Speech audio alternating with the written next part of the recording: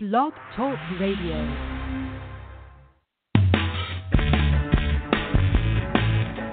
Welcome to Leverage Masters, airing weekly on Tuesdays at 12 Eastern and on demand on iTunes and Blog Talk Radio. Leverage Masters hosts Jack Humphrey and Gina Gaudio-Graves discuss leverage strategy with guest leveragists. Be sure to subscribe to Leverage Masters in your favorite podcatcher for great tips and case studies on using leverage to achieve your biggest goals much faster.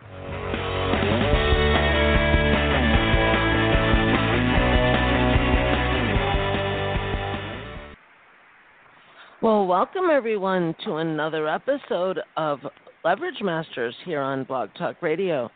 I am your co-host, Gina Gaudio-Graves, the Dean and founder of Directions University at directionsuniversity.com, and the co-founder of both Divisio, the all-new affiliate network for people in all niches, and The Leveragists at theleveragists.com.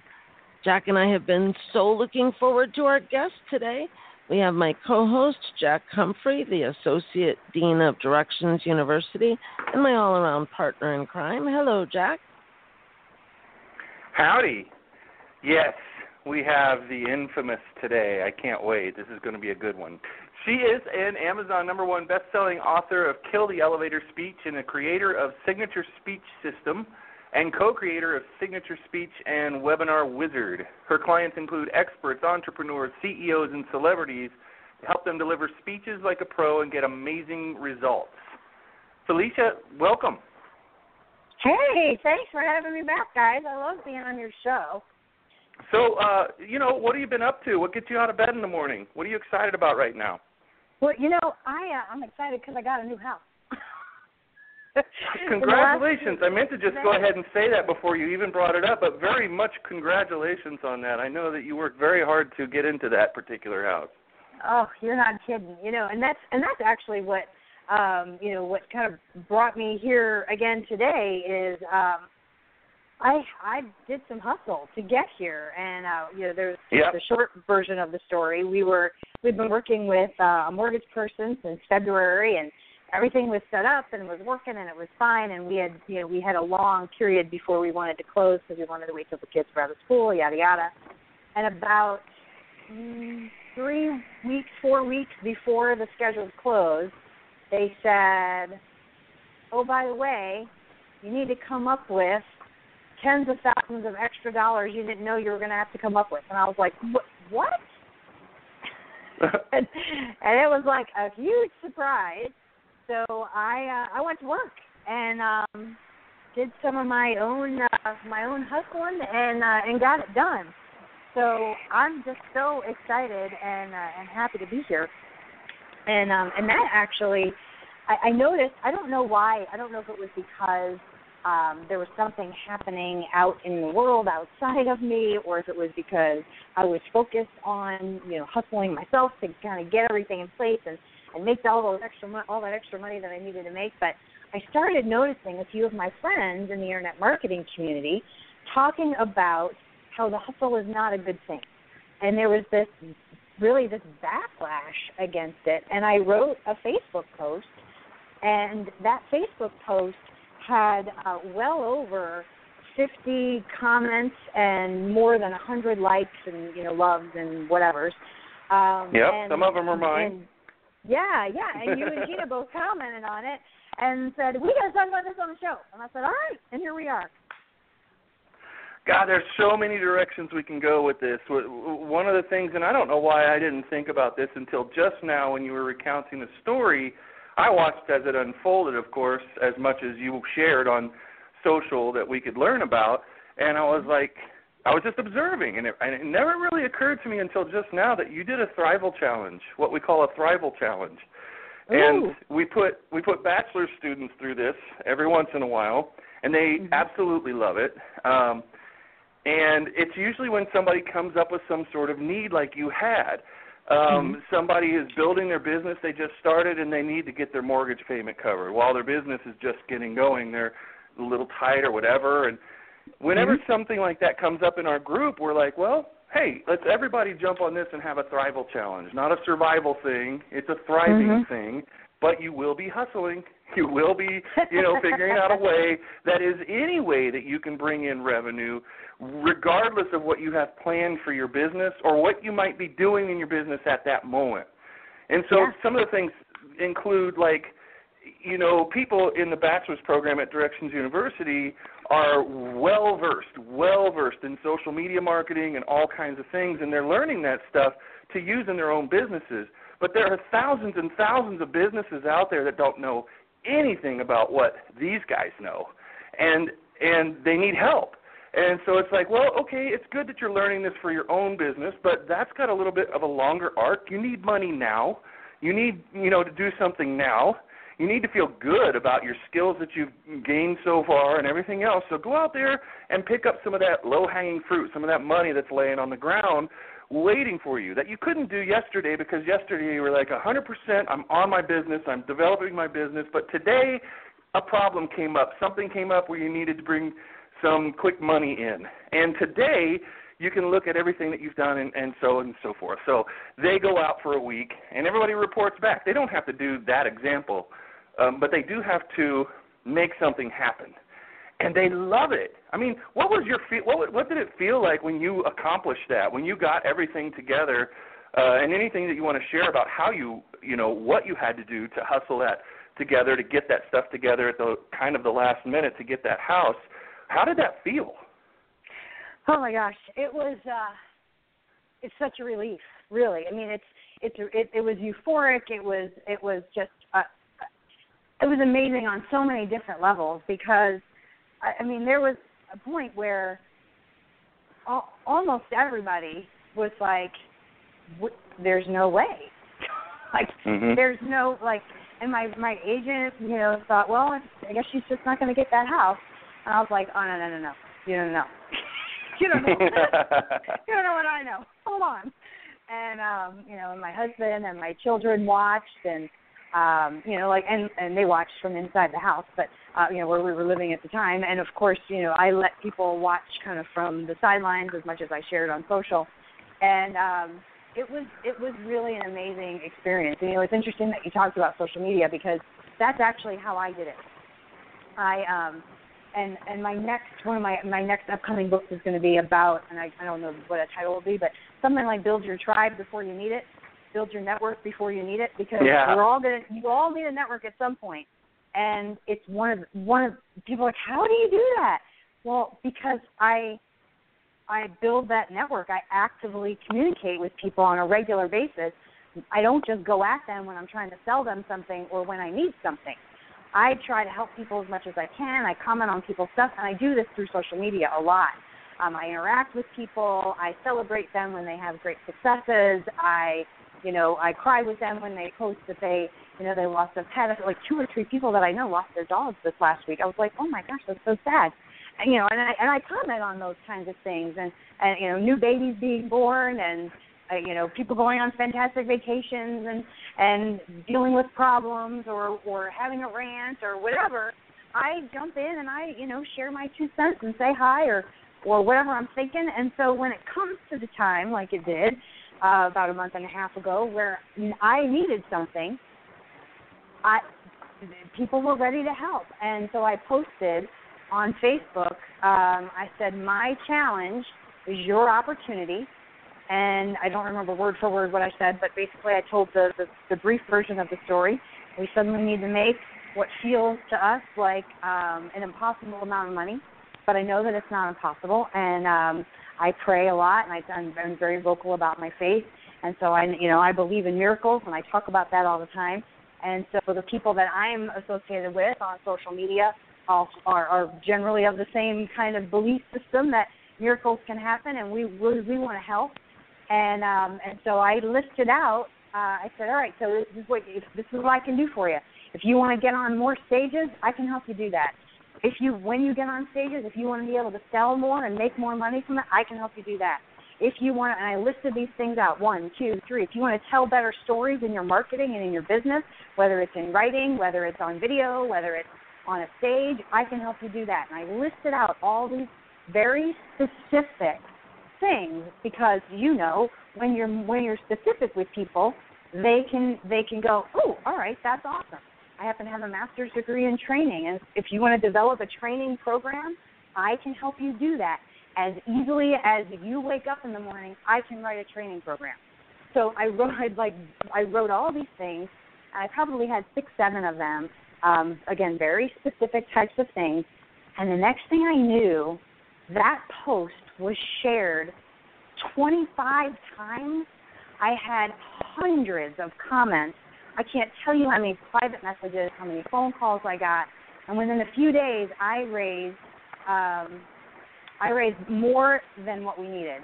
And it was amazing. And most of it was big ticket sales, $2,000, $3,000, $5,000. And then I had a couple of friends in marketing who, and because the following week I launched a $27 product. And you think, well, how in the world are you going to make tens of thousands of dollars with a $27 product? That, by the way, you're also paying out affiliate commission on.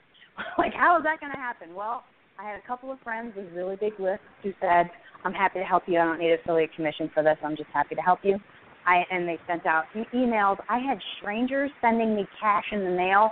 I didn't really want your product because I don't do speaking kind of stuff, but my heart goes out to you, and here's $100.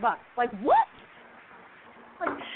And it's just amazing the way that the relationships that, the people that I work with, that they've built with their list, that they can say, hey, I got a friend and she needs some help. Go buy this thing because that'll help her, and you can help in your own little way, help her get into her house. And I can't tell you how many people now that were in say, oh, I bought your thing when it was for sale. I'm so glad I got to do my part. And, it's been so fun to be part of that. And, there's the whole, the yin and the yang, the giving and receiving, and I give a lot. And so when it came time to needing to receive, I was very open to that as well. So, it was just it was amazing to be in the middle of and live in that for the time. It was exhausting, but it was amazing. Yeah, man. Yeah, the energy. I was just reading The Untethered Soul that Gina so kindly gave me for my birthday. I had not read that book yet. Not sure if you've heard of it, but it's got a section in it. God, I'm making it required reading for everybody I ever talk to from this day forward because it is that kind of book. Mm-hmm. It is wonderful. And so it was talking about, the energy that you get when you're depressed, when you're just skating along and maybe your wife or your husband left you a girlfriend problem, something big happened in your life and you feel down. Everybody's felt this, right? Everybody's been sitting on the couch with some sort of an ice cream thing on their lap and not having any energy in the world, Keeping up your energy from a food standpoint, right? It's not that you're not eating and you don't have energy because you're not eating. Oh, you're eating. There's pizza boxes everywhere proving that. But there's no energy. You're just wiped out. It's just depression city. It's whatever. We've all been there. And then the example in the book is your girlfriend calls and says, I don't know what I was doing. I am such an idiot. I want to talk. And all of a sudden, you have no energy, then you do. You have all this energy in the world. And where did that come from? Because it didn't come from food. It didn't come from caffeine. It didn't come from anything because all those things previously, 30 seconds ago, didn't work at all. You had no energy, and everybody's been there. Everybody knows what I'm talking about. Then all of a sudden, something happens that just you get this boundless sense of energy, and you got energy from your people. From you were making a withdrawal from the bank that you've been investing in for all these years, being such a giver, participating in other people's lives, caring, being passionate, being the person that you are, and you needed to make a withdrawal from that wellspring of goodwill, and you did. And not only did you get the money out of it, but you got the energy to be able to go through this whole thing because, you got what you asked for, which probably meant an awful lot of work in just the ramping up of people and the fulfillment that you have yet to do, right? So you're like, where's all this energy going to come from? It came from your people. They didn't just give you referrals and become clients and things like that. They gave you their energy. That's where that wellspring must have come from. Is that how it feels? Yeah, that's a fantastic way to describe it because that's truly what fueled me through the process was just the positive energy that I was getting from every corner, everywhere. It was exactly what you described. And I didn't have an ice cream eating moment. I had to roll up my sleeves. Here we go. I'm going to make this happen moment. But the energy that came from the people, because had I shared that, and you didn't have time to sit on the couch and eat ice cream. You had to move. This was going to happen quick. That's right. So you're right, and the faith that my husband and my kids put in me, they were like, we're going to get that house. Mommy will figure it out. I'm like, okay, Mommy's figuring it out. So it was exactly that, and I've had such a great time also working with those new folks that came on board, and some of them would never, ever have become a customer had I not put that out there. And, some people were doing some really cool things in the world, some pretty successful folks, like reaching out and like, hey, I've been thinking about doing this. I've been thinking about calling you. Now seems like a great time. Like, where were you last week? Would you not call me? Did I not? Yeah. The lessons here are just deep, and wide. Because every time you say something, I think about 12 things that we could go off on, but that one right there is a good one. Just to stick with that for a second. Customers who were never going to be customers became customers. They were never going to be, unless this event happened, unless exactly this event happened, they would still not be your customers. They would still not be your clients to this day, which isn't that long away from when the event happened, but they were not planning on it. And then this is so isn't it kind of strange how we talk so clinically about marketing and how to sell stuff and how to get the word out there and attract new clients and new prospects, leads and lead generation and the clinical application of Facebook and Google ads and retargeting and all this stuff. And you could talk about that for the rest of your life and never touch on what happened to you in this event, which actually got people out, really literally out of the woodwork. They were background supporters of yours. They loved seeing your stuff. They saw your stuff every day on social. They were friends. They talked to them at conferences probably, and but they were always just in the background. And the only thing that was going to trigger them into becoming clients was an event like this. And I'm only bringing that up to say, isn't that freaking interesting? Yeah, what if we wanted to break it down into marketing terms, this is very true. Like I talk about this all the time when I'm teaching people how to do sell from the stage or sell from a webinar. If you give people a reason to say yes to you in that moment, the ones who've been thinking about it will, and the ones who didn't even know they were thinking about it may also jump. And that's what happened, is I gave them a reason.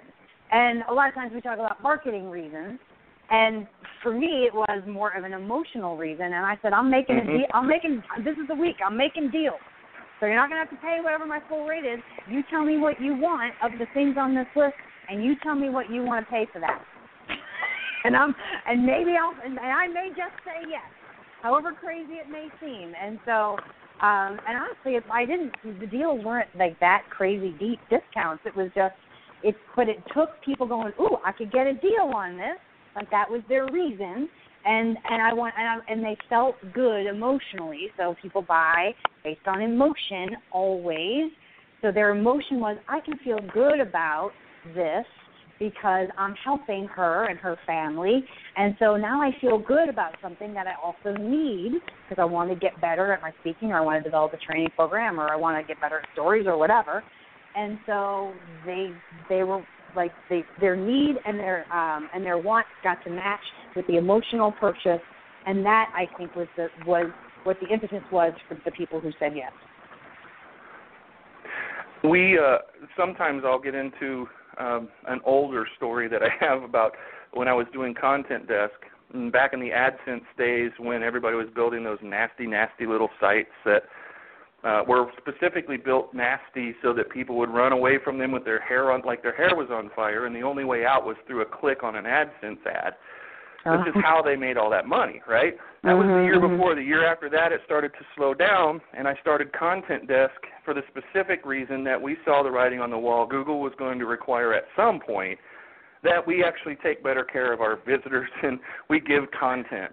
you know. And of course, it's not the kind of it's more like about.com content, you know, that has somehow lasted to this day. But you know, we didn't do that great of a job, but we did a much better job. And then you know, people's AdSense checks started going down, and we were there to catch them all right when that crash happened. And we started a movement. I started accidentally. This was never on purpose. It was always it was an accident from the very beginning. But I started a movement feel to where people started jumping on board. In 48 hours, we had sold out of our 400 memberships that we were going to start with, and they were 147 apiece. And people were just, and that was great. But it was a movement. People felt like there was another reason above all the other obvious reasons, above all the features and benefits on the list, on the page, and all of that kind of stuff. There was another thing, and it was a we're in this together kind of vibe. I accidentally started that. I didn't do it on purpose, but anytime that I could do that from that point forward, I did. I wanted to make people feel like they were a part of something bigger than themselves, and they weren't just buying a $27 a month service or a $2,000 program or whatever. They were part of something.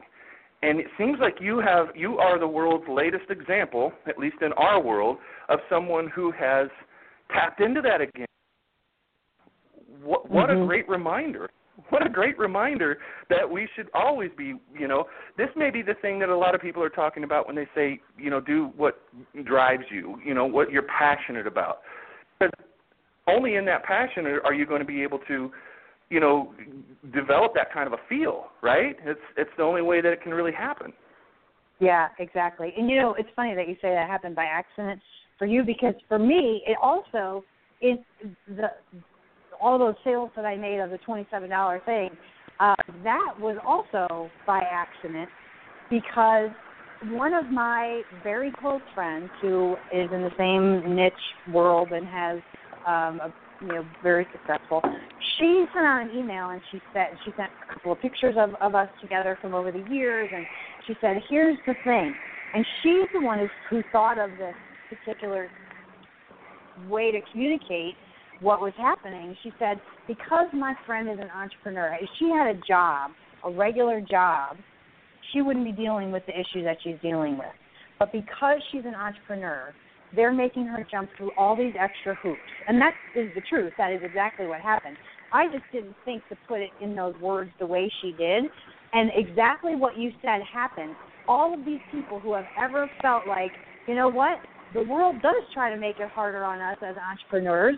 That stinks. And we are all in this together. We got to support each other. I'm going to support you, girl. And that's what happened exactly. That's that exact same feeling of, we are all in this together, and I'm going to help you because you're like me. It's crazy. It's really crazy that we don't incorporate that on purpose more often. Like, this is a giant reminder for you. It's probably going to stay fresh in your mind for a long, long time to come, and you're cool. You're good. But, you know, for other people, they might just get a taste of this in their business and not know exactly where it came from because they weren't paying attention exactly to what was going on, and they lose it, and they go back to business as usual. They never really, it's one of my missions to make sure that people are aware of this and reminding themselves of these kinds of things, because that's really when people are talking about the very sterile description of what social media is and how humans are connecting all over the world, and language barriers completely dropped away, instant translation exists, and instant this and that, instant access to information and people and things and news and events. They talk about it in that way, but what I don't think that the general marketing community at large has really understood yet is that that's what has changed our marketing. If you've changed anything over the years, this is likely one of the things that you've tried to change. You've had to become more personable. You've had to become more real. You've had to become, but why? It's because that's what people really, truly prefer in this world, in this age. It's not going down to the corner hardware store anymore and talking to Opie as much as a lot of people would really like to go back to that, including me. That would be really cool if Opie was at the corner hardware store. But there's no corner hardware store anymore. There's no community in real communities. The only community is in fake communities in some sense, at certain times of day, depending on your context. Now, it's a self-fulfilling prophecy, because if you think like that, then you stop becoming a community member or stop being a community member in the real world. And I think a lot of people have done that. It's like, why bother? Nobody will be there. It's not the same as it used to be.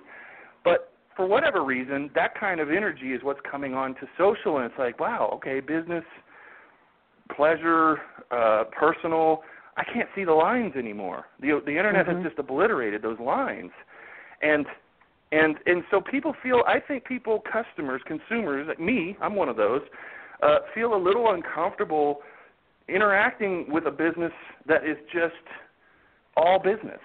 Like, it's weird anymore. It's like you have the power to be real. I know you've got hello, who's back there behind the screen? I know there's people there. I know, And so I think a lot of us are kind of gravitating toward doing business with people who are people instead of businesses. Like, people just started putting their own pictures on their business pages instead of their logos. And they're going to continue doing that because it's like, wait a minute, it's about people. I know I have a logo. I know I have a business.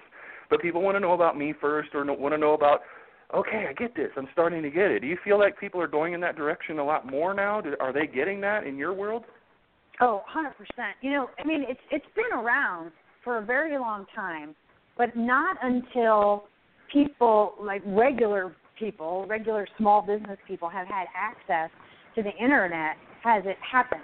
If you think back to celebrity status, fan magazines from like the 40s and the 50s, they would follow these movie stars around, and the paparazzi would take their pictures of them doing everyday kinds of things. Of course, paparazzi is still around, still taking pictures of celebrities doing everyday kinds of things. Why? Well, because yes, people like to see them in the movies. Yes, they like to see them doing their thing that they do, but they also want to know that their lives are just like everybody else's lives. And so this culture of celebrity has been built, and we now live in that. And it's okay for someone who's not a celebrity, but maybe wants to be a celebrity in their niche, to take on some of that. I'm not only doing this business thing, I'm a mom, I'm a wife, you're a husband, you're a father, you travel, you like certain things. I'm a dog owner. My dog is a rescue dog. I have that. Like, all of a sudden, people are finding something in common with folks that they're looking at as other business owners. And the more successful a person gets, I think the more down to earth, if the more down to earth that they are as well, the more people will continue to like them, and the fewer, quote, haters they'll end up with. So that, because you seem like a real person. You're dealing with the same kind of issues everybody else is dealing with. Oh, gosh, the dog threw up on the carpet. Like, it doesn't matter how much money somebody makes. If you have a dog, your dog's going to throw up on the carpet at some point in your life, right? Like, it doesn't matter. Like, oh, okay, so this person puts their pants, the pants on the same as I do, one leg at a time, right? So, it gives that sense of they're a real person, and I think the more there's a trend of bigger businesses also going down this path, and they're learning. They're trying to do what we're trying to do, what we already doing very successfully. Is they're trying to figure out, all right, how do we tell individual stories of individual people that are working for this company? And some big multinational companies are now starting to learn, let's showcase the human beings that work here. And that does amazing things for them at the big corporate level. And they're watching us do it, and they're saying, well, how can we keep doing that? So, if you're listening to this and you're not already freely sharing who you are, what you're about, and doing it in a way that is supportive, that's positive, and that's empowering, then you're missing a big, huge opportunity, and a lot of folks have done that. Now, there's also a flip side. And I was talking to another very successful person recently, and she was saying, I don't share a lot of my personal world with people because I don't want them to feel like they have access to everything in my life. But she does share family things that are happening near and far, and she shares when she goes on vacation, and she's sharing enough so that her people feel like, wow, they really know her. And so she actually was proving my point, like, maybe people don't know everything about you, but they know enough that they feel like you're a real person, and then they can relate to you. And that's what it's all about, is relatability and feeling like, wow, I know you, and we're in this world together. Yeah. Yeah, and you have to be your own paparazzi. You have to follow yourself around and go, well, that never seemed interesting to me, but here I am outside with my dog pooping because the conference went long and the dog needed to go out or whatever, you know. And, like, yeah, that's what you got to do. I mean, it's just natural. I don't like to think that there's a possibility that people would think, okay, so there must be a formula. Please don't think there's a formula. There's no formula. I mean, you can really be outed, you know, very, very quickly within the first 3 seconds that you post something unfortunate, something you thought was going to be like something where you were too aware of what you were doing, I guess is the best way to say it. But, I mean, to be natural, that's not a formula. You just forget you ever heard all of the advice and stop, you know, close your Excel spreadsheet and quit trying to make it an algorithm and just go be and do however you feel. That's good enough. That's the best thing that you could possibly do. I can't do it like Felicia does it, and I don't want to. I've learned that even though it's really, really great for her, it can only be great for her. She's the only one who can do it the way she does it. Nobody else could even emulate it, and if you tried to emulate it, it would be so obvious and transparent. So you just, I think some people just get a little scared about, they look at the outside world, and the outside world is all highlight reel, right? I mean, there's very few dog pooping videos out there. It's all pictures of vacations and things like that. And so people think people's dogs don't poop, which is, of course, not true. Like you said, they do. Right. and other things go bad in the world. You know, for you to open up and say, you know, I don't already have all the money I need for this house. I'm going to need a little help. I'm going to need to do something. I'm going to have to hustle. You know, that breaks the fourth wall right there of people who think, man, Felicia, she is just she's probably got $1 million just sitting in the bank, just cash for whatever or whatever. You know what? People's preconceived ideas of all of everyone. Gina loves to tell a story about guys who you know, came up and were, you know, always taking pictures in front of really fancy cars and houses and everything else, and then finding out later, without absolutely mentioning any names, but later finding out they weren't nearly as well off as we all thought they were, you know? And most people aren't nearly as well off if you're, I mean, who knows what your definition of well off is in the first place, but, you know, and that's a really good identifying feature. That's like, okay, you're human. Wow, okay, you still think about money sometimes. You know, you're not just eating bonbons all day long. You're the new blue collar in a sense. And why does blue collar have to mean only $40,000 a year? You could still be, in every sense of the word, you know, unless you're Richard Branson flying all over the damn world and having multiple billion-dollar companies, there's an awful lot of leeway between that and all the rest of us. And all the rest of us are the new digital blue collars, maybe. Maybe you could, I don't know. I think there's probably too much baggage attached to that word. We'll see. You guys can write in on the show notes and in the comments below and let me know if that's a good one. We'll come up with a new one. But, yeah, people are real, and that's what's important. And it really gets a message across.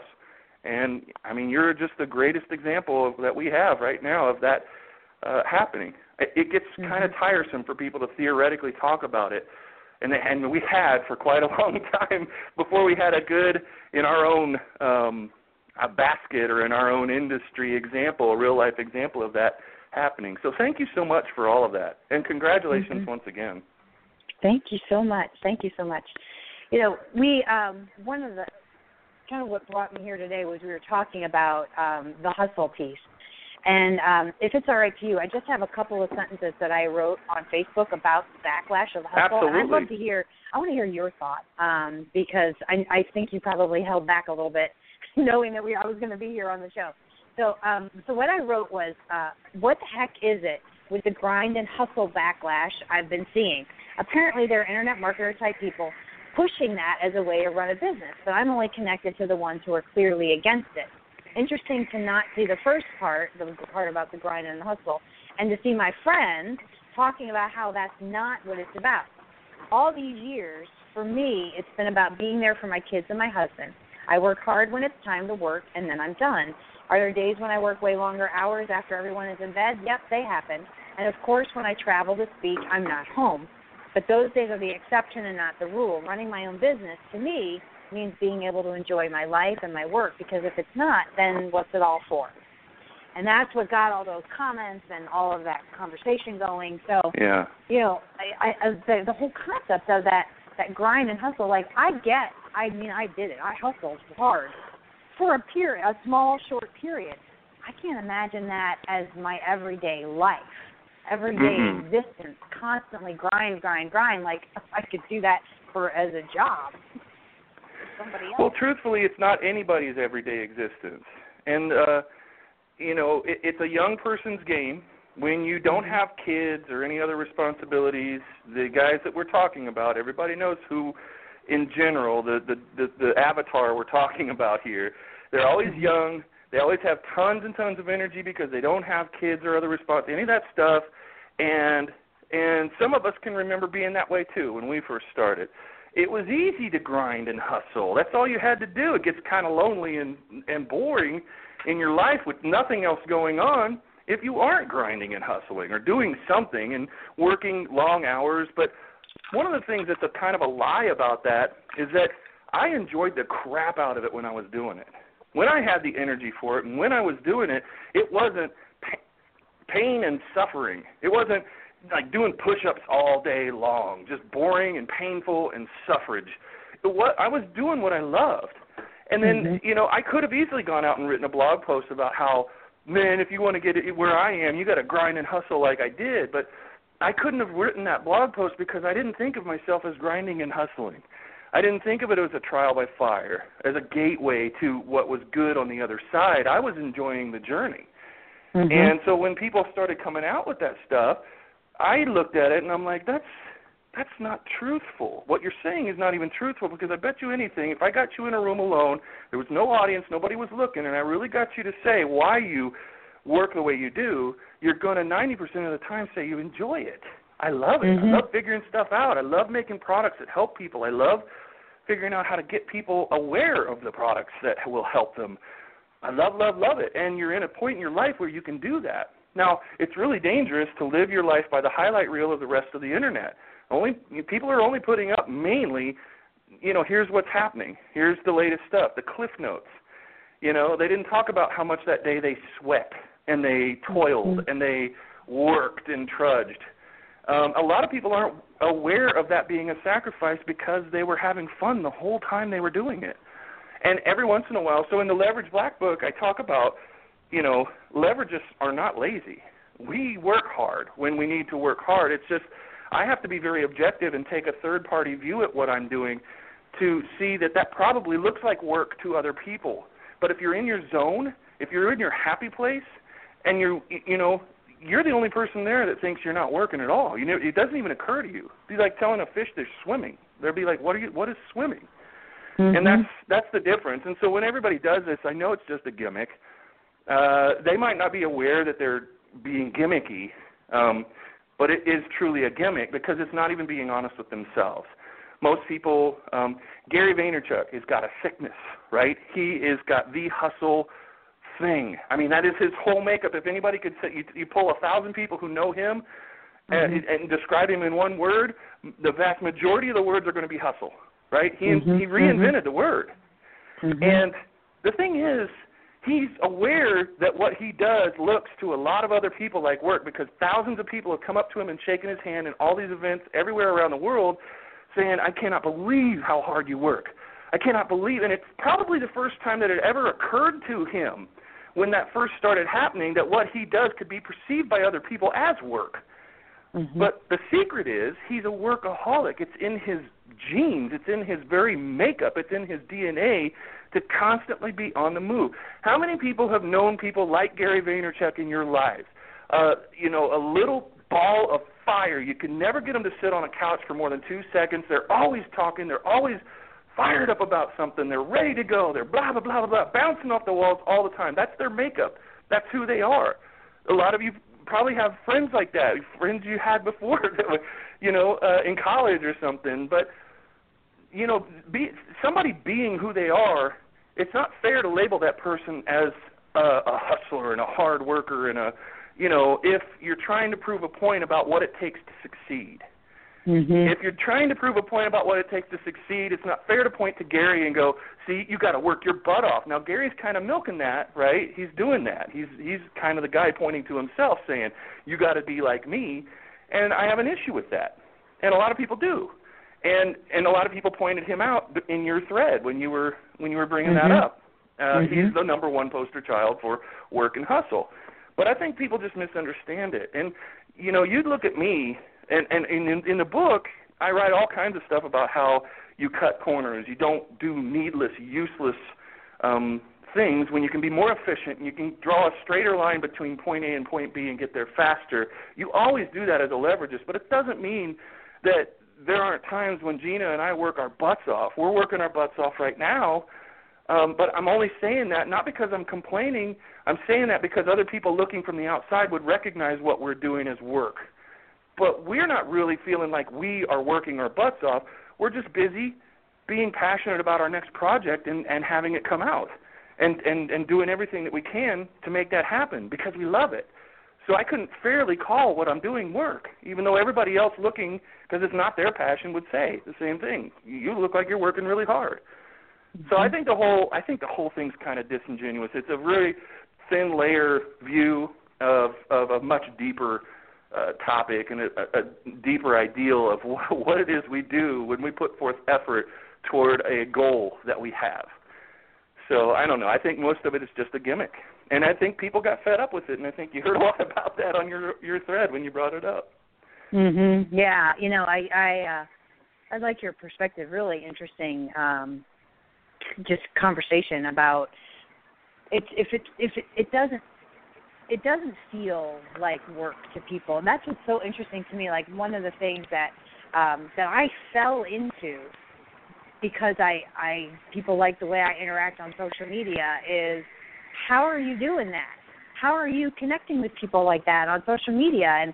And tell me, what's the formula? What's the, are you on so many hours a day? Are you on for so many minutes at such times? And I'm like, I'm just talking to people. The end. Like, there's to somebody else, like, oh, I need to be on there, and I don't know when I got to, what are the times and how long and how many posts should I make in a day and how many, what should be the percentage of what I share from somebody else versus what I post about myself. I'm like, I don't know. I'm sure there are, I know that there are statistics out there and there are, algorithms and things that people have come up with. But for me, it's just about, like, I think people might be interested in this, so I'm going to share it. And I think the people that I'm connected with, that's where I am. I feel like, well, I know who I'm connected with. I know who, I'm on social media for my work. I do have friends. I do have family that are also connected to me on social media, people that I know in real life, some people I've known for 30 or more years in real life that I'm connected with on social media, and they will comment on things occasionally, but I recognize that I'm there for work. And so I think, all right, so who are the people that I'm connected with for work? And if I see something that is a news story that I think that would be interesting to them, well, I'll share that because maybe this will be useful for them, or maybe they'll find it interesting too. Or if I find something that's cute or that's funny or that's interesting, like, well, I'll share that too. But I'm not purposely mining the internet looking for stuff like that. I'm just going about my everyday life. And some people would say, oh, my gosh, she's really working hard on social media. She's really working it. She's hustling on there. And I'm like, just I bet she has an algorithm. Yeah, I bet you have an algorithm. Yeah, and like you said, you're like, no, it's not. To me, it doesn't feel like I'm working. I'm just going about my life doing what I do to get this stuff in front of people that I want to get in front of them. Like you said, like, yeah, some people might look at what we're doing as putting together a product and, wow, you're working really hard on your next project. And like, no, we're just doing what we got to do so that it can be done and help people. Well, I think there's something to be said, and it might sound a little bit harsh, but you're not really into what you do if you don't know at any given point what you might say if somebody said, go sit down on Facebook and share something right now. Yeah. If you feel like you have to go and look for something to share, like you might have to go look for a link, but I have to go look for something to share because I have no idea what I would then you're not even really in your own game. You're not even in the game at all. So I think that's what people are thinking. It's like, I know this from the other side because I created software, Curation Soft, and other things to help people with this because at the time I thought, well, this is what people need. They need ideas. They need things that help them come up with ideas for things to publish. And to be fair, it was because we had a lot of clients who were doing websites in all kinds of niches that they didn't have any experience with. They just knew that they were good niches to be in and to publish in. So I'm not going to throw them completely under the bus, but they didn't have any idea in those niches, understandably, what to say. But if it's your niche and you're the expert and you're not keeping up on things and you don't open up something in the morning or afternoon or whenever and get caught up on the latest news and some of that, then being able to share that with your people, then you're not even in your own game. That would say everything that I would need to know if it was a new client about what to do next, which would be, hey, do you want to make a decision here about whether you're in business or not? I mean, do you really want to really do this? Because I'm telling you, you're not even in business. So, yeah, it's just natural. There's no algorithms. There's no spreadsheets. We find that all the time. You know, you're the latest in the people to come onto the show and say basically the same thing. It's just, I just do this. I'm always pressing people for what's your algorithm, how you do this. Like, what you have, like software that helps you do blah, blah, blah. And the answer is almost always no. I'm just no. That just exactly the way that you explained it. Yeah. Well, and I mean, that's what happened with Gary V. I mean, Gary V got on Twitter because, like what you said earlier, he can't sit still. So when Twitter came out and all he had was 140 characters, he got to bring his Wine TV to Twitter and his ADD personality that he loves. And I'm ADD too, so I love Twitter too. And all of a sudden, he became a big deal because there was a lot of us with ADD on Twitter like, oh, he's funny.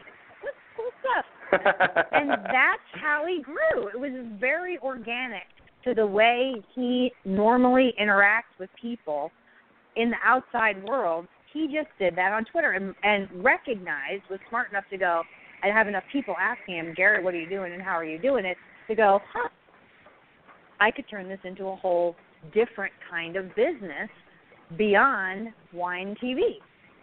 And all of a sudden, now he had a whole nother business that kind of fell into his lap just by being who he was and doing what other people see as hustle. And like you said, enough people probably shook his hand and said, wow, you're really hustling. Like, I guess they're seeing me as really hustling. I'll talk about what that's about. I'll make that one of my 10 books. Oh, make that one, yeah, right?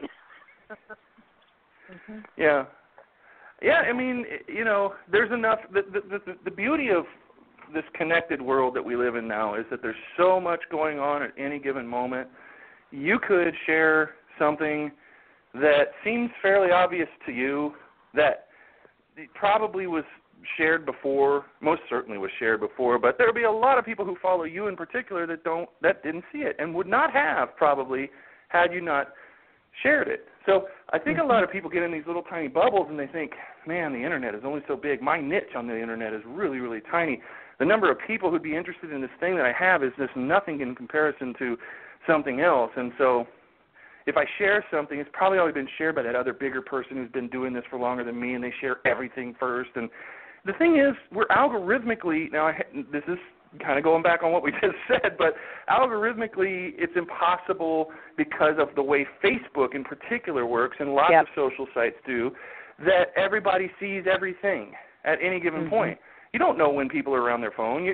That kind of viewpoint, it makes it seem like people are just sitting on their couches or at their desks just waiting for you or other people to post, and nobody's doing that. Everybody waits for their phone to vibrate or bing or something like that in their pocket, and then they go, what's up? What's up? What's here? And if they're in a meeting, they don't do that. So they missed it, and if you don't post it later, they're never going to see it.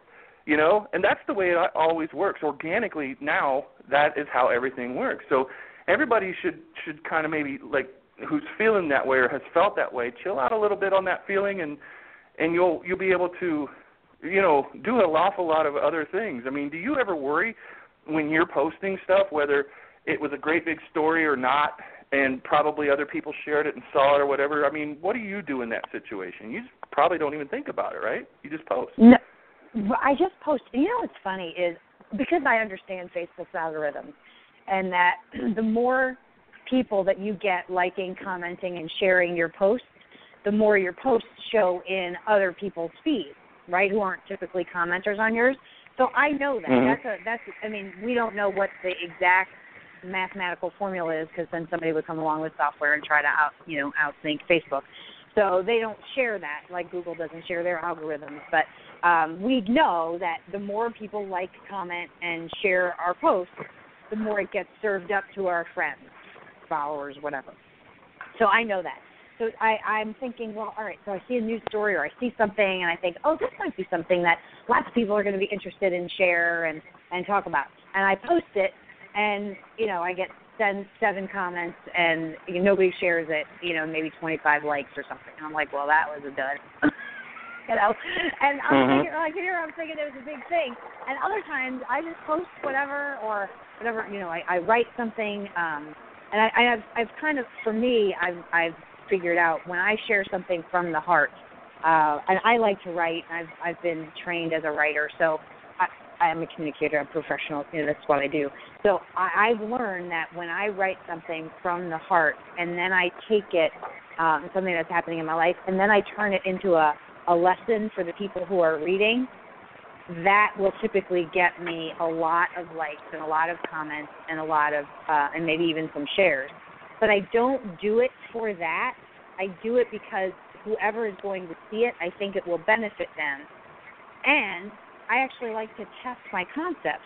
And so I'll put some ideas out there, and I'll put some thoughts down, and then I want to see, are people going to like this, or are people not going to like it? So I do test some things, but I would say 80% of what I do is very organically. I'm going about my life doing whatever, and I think it would be fun to show this picture of where I am right now with my kids because they look silly or whatever, you know, and I'll just, and I just share that. Yeah. Yeah, I think it's really funny. When I quit smoking 3 years ago, I think, maybe 4? Gosh, it's been a while. I put a little line up on, because this is a very daring thing to do. You tell people something, and I kind of did it for that reason. You can't go back on it. You can't start smoke. They can't see you smoking again. If you put, right. I mean, it's going to hurt if they do. They probably understand. It's a very addictive thing. So, but I didn't want to completely come out with a great big old picture and do everything that everybody in the social media blogs say that we should do with a picture with a certain amount of, 20%. And I just put, hey, I just quit smoking. I just, I quit. And I couldn't believe how much. That was one of the most successful posts I ever had on Facebook as it pertains to how much engagement I got on that thing. I did everything wrong. I basically did the equivalent of whispering on social media. I kind of wanted people to see it, and I kind of didn't want to see it. And, man, more people commented on that. People have commented on that thing that have since never commented again on anything I've posted in the 3 or 4 years since that. That got to them. It was just a one-liner about, they were like, go for it. Yeah, they understood immediately what that must be like. Even if they're not smokers, never were smokers, they've seen people and how hard that is to do, and it just seemed like everybody wanted to come and support. I'm like, crap, that wasn't, wow. I mean, I should have put a picture on there. I didn't even do that on purpose. Yeah, right. Yeah. I didn't even do that on purpose. Wow. Yep. And sometimes that's really the way it is. Like, people, you gotta share a photo, you gotta share a video, and you need to say a little bit about it. And like, no, you don't. It's just, if you do something from, this is where I am in my world and in my life, and I'm just going to put it out there and kind of see what happens.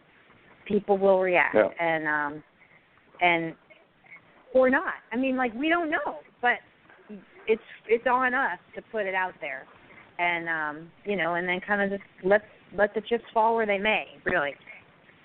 Yeah. So I would dub you a natural leveragist. You just seem to be in the right place at the right time, and a lot of times in your life, things happen for you. And if anybody was trying to pin you down for your formula, you wouldn't be able to tell them because you don't have one exactly. I mean, it's not really a formula when it's only got three moving parts. And the biggest one being be genuine. What's that?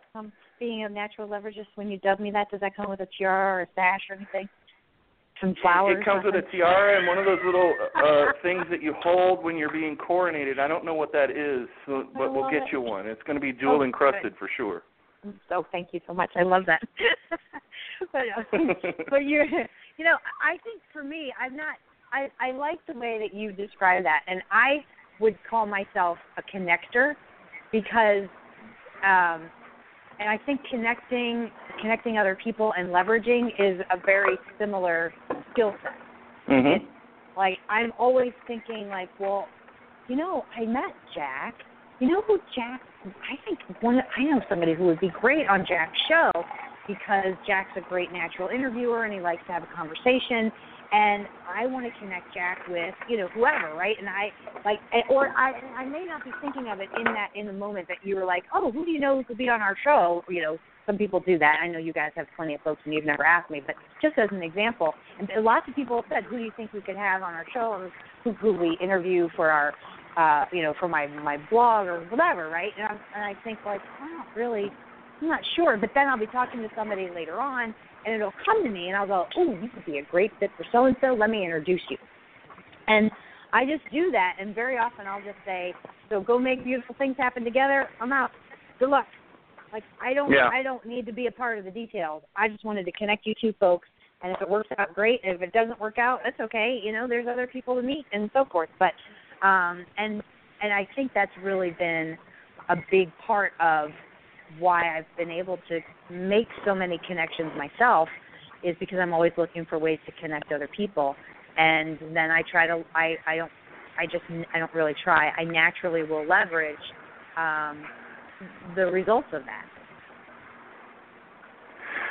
So thank you so much for being here because we did need to get this story told and on our channel. I know it's being told in other places, but I really appreciate you taking the time to be here today because it's just dripping with leverage. And everywhere you look at your story, every way you look at it, it's like, wow, okay, there's a lesson here, a lesson there. It's just, I don't know. I think that your story and this show will go down as one of the best this year just for the amount of oomph it has behind it.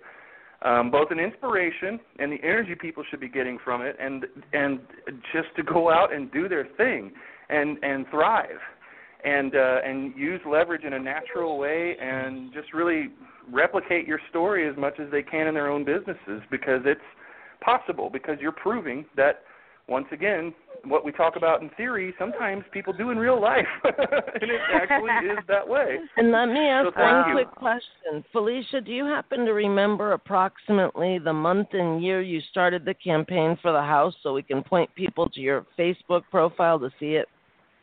Yes, so people want to see that. It was May 23rd, 2016. No way. And you're already in the house? Yes, ma'am. Holy crap. Oh my gosh. I'm blown away. Guys, go look. May 2016, Felicia Slattery on Facebook. Go see it in action. Holy cow. Mm-hmm. And what day did you move into the house? We closed on June 17th. So less than a month, guys. 3 weeks. Yes, it ma'am. is doable. Mm-hmm. You heard it here first. Wow. Great show, you two. It was awesome. Thanks, Felicia. We'll be back same time, same place next week, guys. Gotta hear it continue. Bye, everybody. Thanks, Jack. Thanks, Felicia. Bye-bye. Tune in next week for another episode of Leverage Masters. And don't forget to follow us on Facebook on our Leverage Black Book page to keep up with the latest. We'll see you next time on Leverage Masters.